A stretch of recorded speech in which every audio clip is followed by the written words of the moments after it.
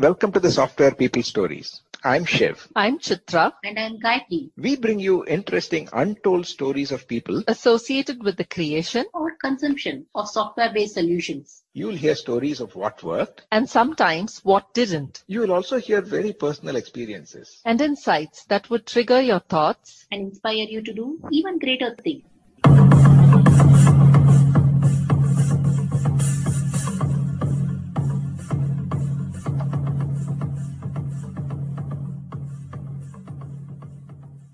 In this episode, my co-host Gayatri is in conversation with Dan Balcauski, the founder and chief pricing officer at Product Tranquility, a company that helps high-volume B2B SaaS CEOs define pricing and packaging for new products.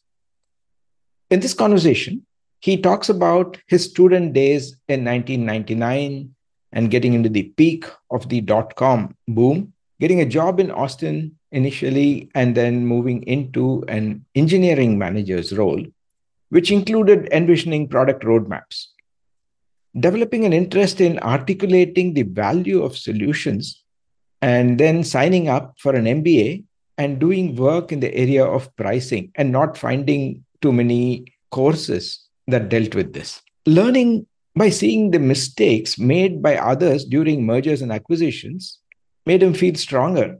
And he set up this company about 4 years ago.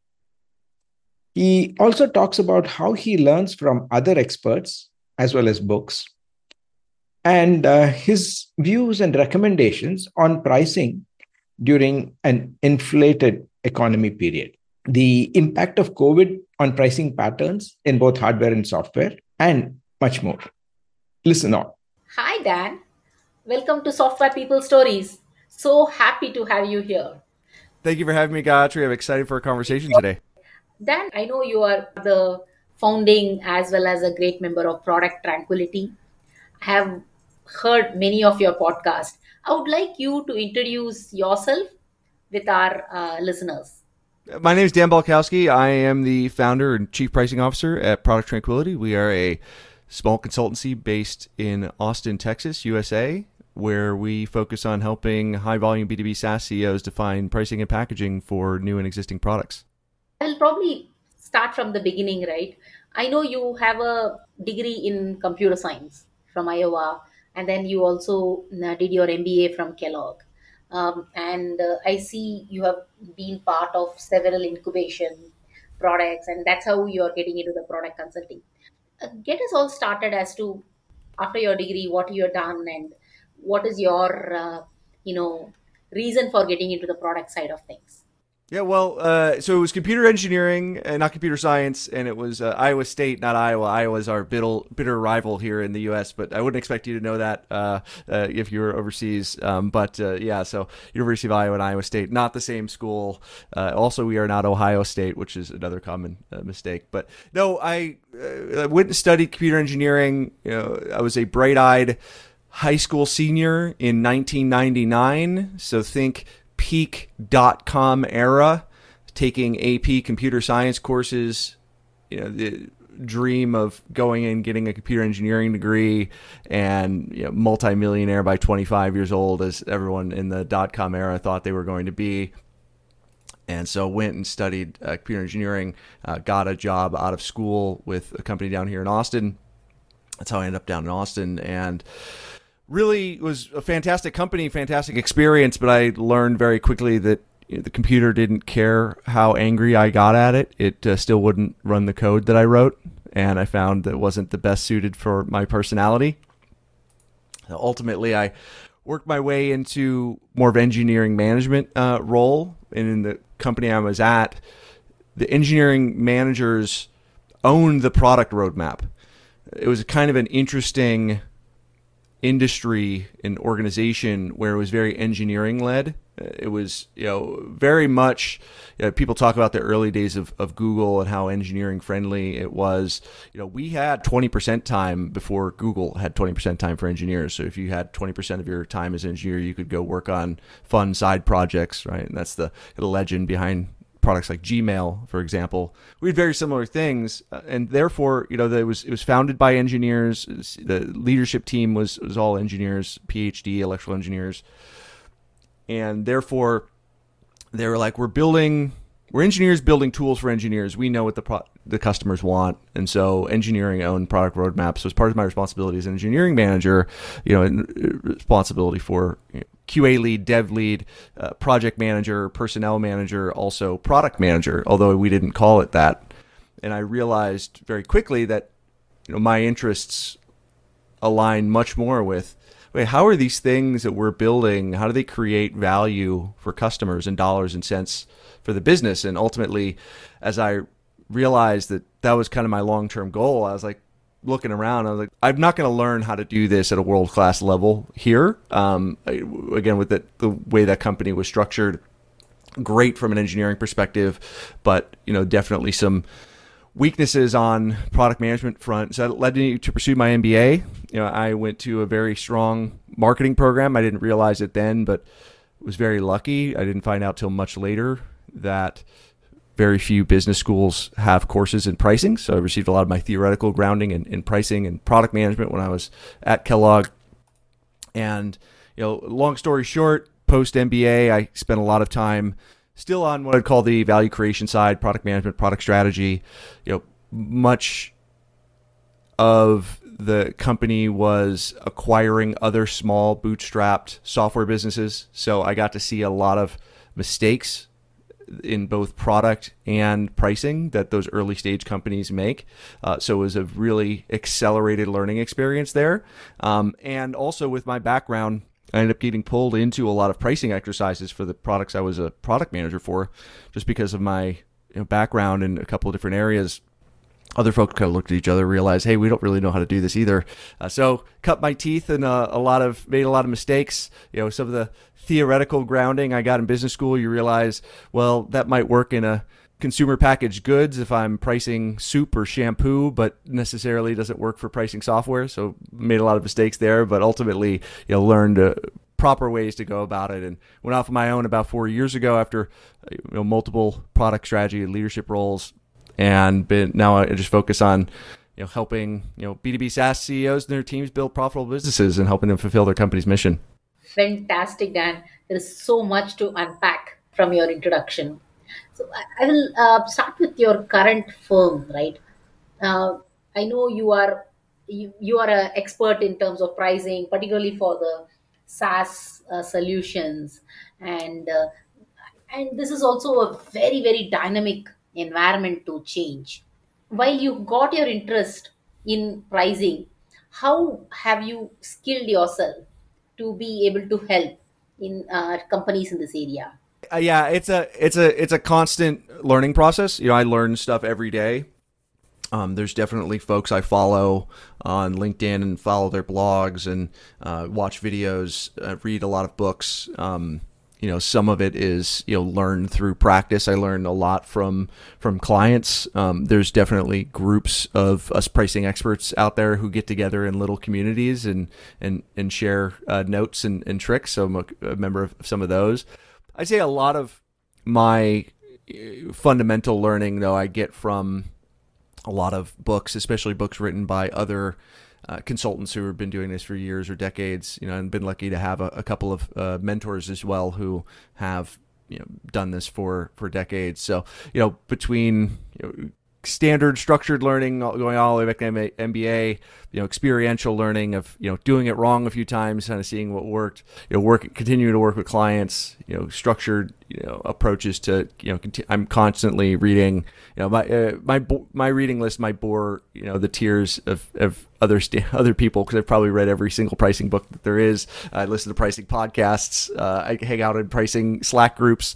So that's it's a never ending journey to continue to refine my understanding of the space. That's amazing, Dan. In fact, what you're saying is essentially, the fundamentals from the group, but also continue to assimilate what's happening and learn from the clients.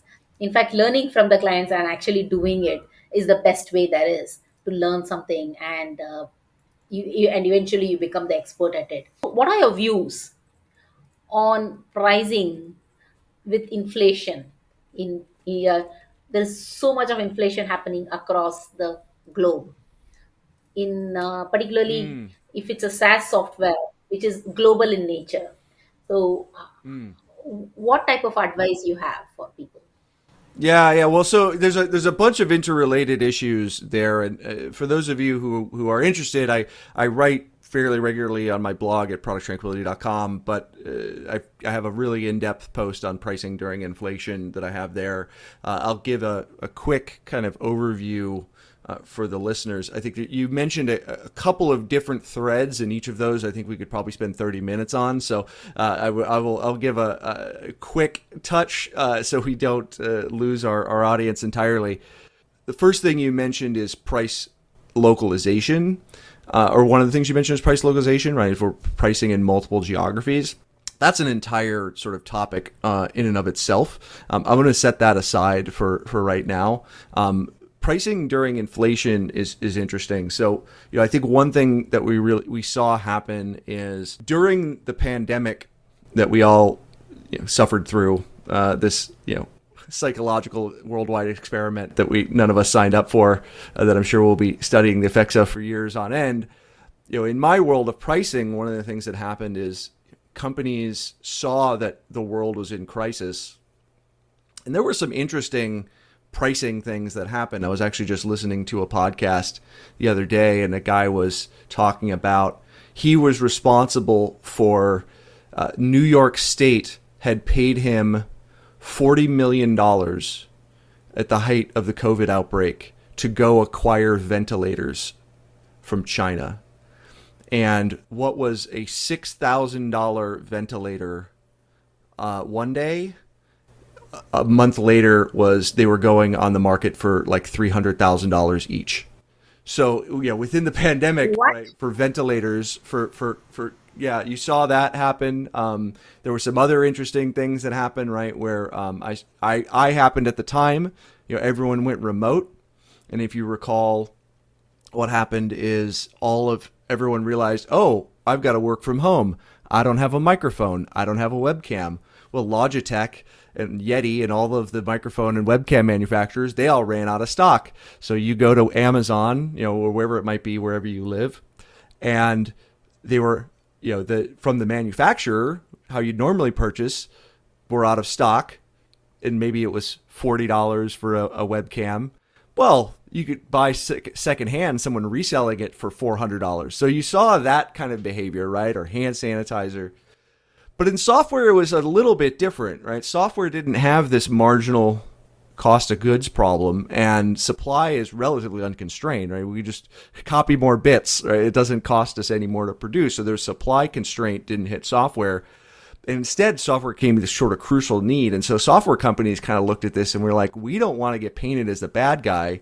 We might have normal price increases, say 5 or 10% a year on a normal time. But this is sort of crisis times. We don't want to look like we're taking advantage of folks. And so you saw a lot of companies pausing price increases who weren't under these, more physical good supply chain constraints that some of the other companies were. And so then what happened is you come out of the pandemic, you see all the government stimulus, Jay Powell on the our side, but central bankers around the world and federal governments around the world that had passed protections and stimulus bills to make sure their people didn't get thrown out on the streets and didn't lose their jobs, and so printed a massive amount of fiat currency around the world. And so we end up in this post-COVID place where we've got, okay, now I haven't done my normal price increases for several years, and at a macroeconomic level, we have massive 50-year highs of monetary inflation. And so I think, it impacted software. All industries got affected, but it affected software kind of uniquely. So look, I think at any pricing is simple, but it's not easy. For any decision, and this applies to our discussion on inflation, you really need to evaluate two things. As a business leader, as I make a change, what is my difference in expected revenue? and what is the difference in costs incurred. Right. And so as I think about, okay, I've got, inflation is a cost. It's eroding the value of, the revenue you bring in. Right. And it's, then you're seeing, it depends on your internal cost of goods, but we also saw, cost of labor spike, right? And tech companies were very impacted by that. Of course, they were also raising massive amounts of money from venture capitalists, et cetera, and doing IPOs. So there was a lot of money sloshing around in that ecosystem, but there were record amounts of money being paid to technical talent to fund this boom. And if you look at the P&L of a software business, it's mostly your engineering staff and the people, right? Because the marginal cost of goods sold is relatively small, right? The bits have very low variable cost. So we've got to look at, okay, we're losing this on the cost side. If we raise prices, we may see some people leave, but then we're also probably going to see an uptick. And so you really need to think about modeling that out. So one of the ways, a couple of tactics, if we can look at it, I would say overall, having a clear goal at the executive level for your inflation revenue opportunity is clear. So you want everyone to be on the same page of like, what is it we're trying to achieve? Because that's going to be, for anything you're doing in business, right? You should always have a goal. Like if everyone's running around just doing activities, clear goal, like you're probably in a bad place, right? But I think this is one of those that areas goes you want without to make saying sure. too. Exactly. Well, it goes without saying, but you'd be surprised how often that is the case. People are like, I want to optimize my pricing.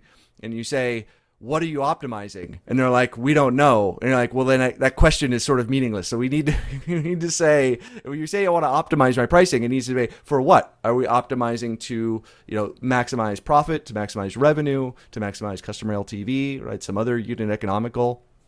And then we want to look at, not all products and not all customers are the same. Right? So we don't just want to take a price increase and spread it like butter over bread, right? Eat completely evenly. There's going to be some pockets of customers that are going to be more price sensitive. There's going to be some products that are more price sensitive. So if you're running a business and you've got a portfolio of products, some of those products might be in intensely price competitive, more commoditized spaces. Some of those products might be highly differentiated, and the ones that are highly differentiated, you're going to have more ability to raise prices because the value you create is unique, and customers can't really leave and go get it elsewhere, right? Or maybe you've with a lot of what I see, a lot of software companies are just generally undercharging, and so they haven't been truly charging the amount for the value they have.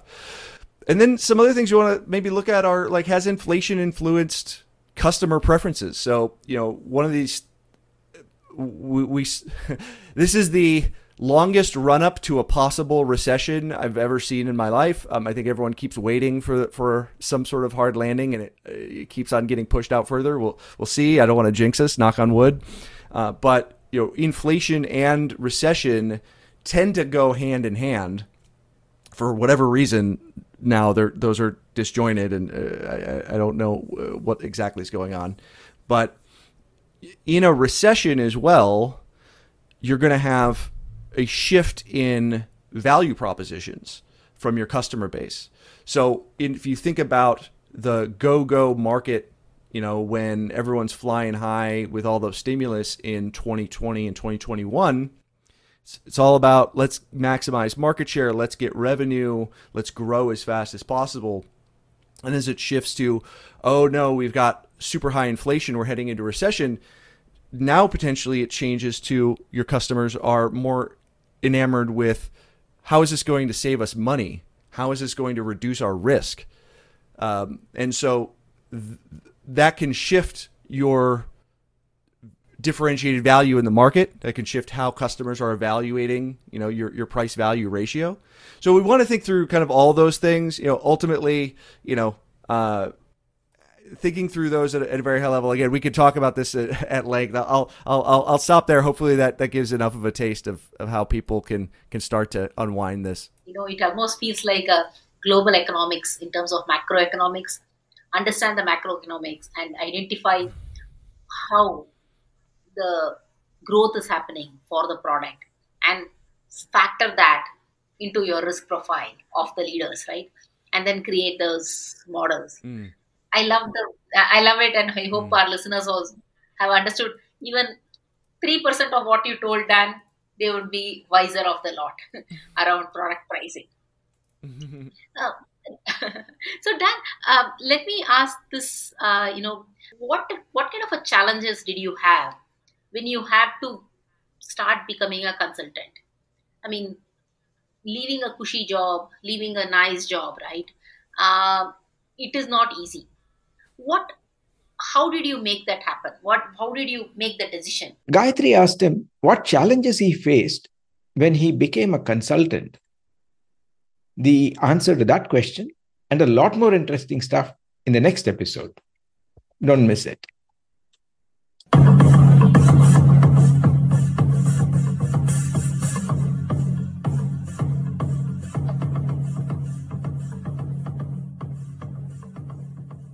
We thank Siddharth for the music and Anita for promoting the Software People stories. If you like this episode, Please subscribe on your favorite podcast client. And spread the word in your network. if you'd like to share your story, Contact us at podcasts@pm-powerconsulting.com.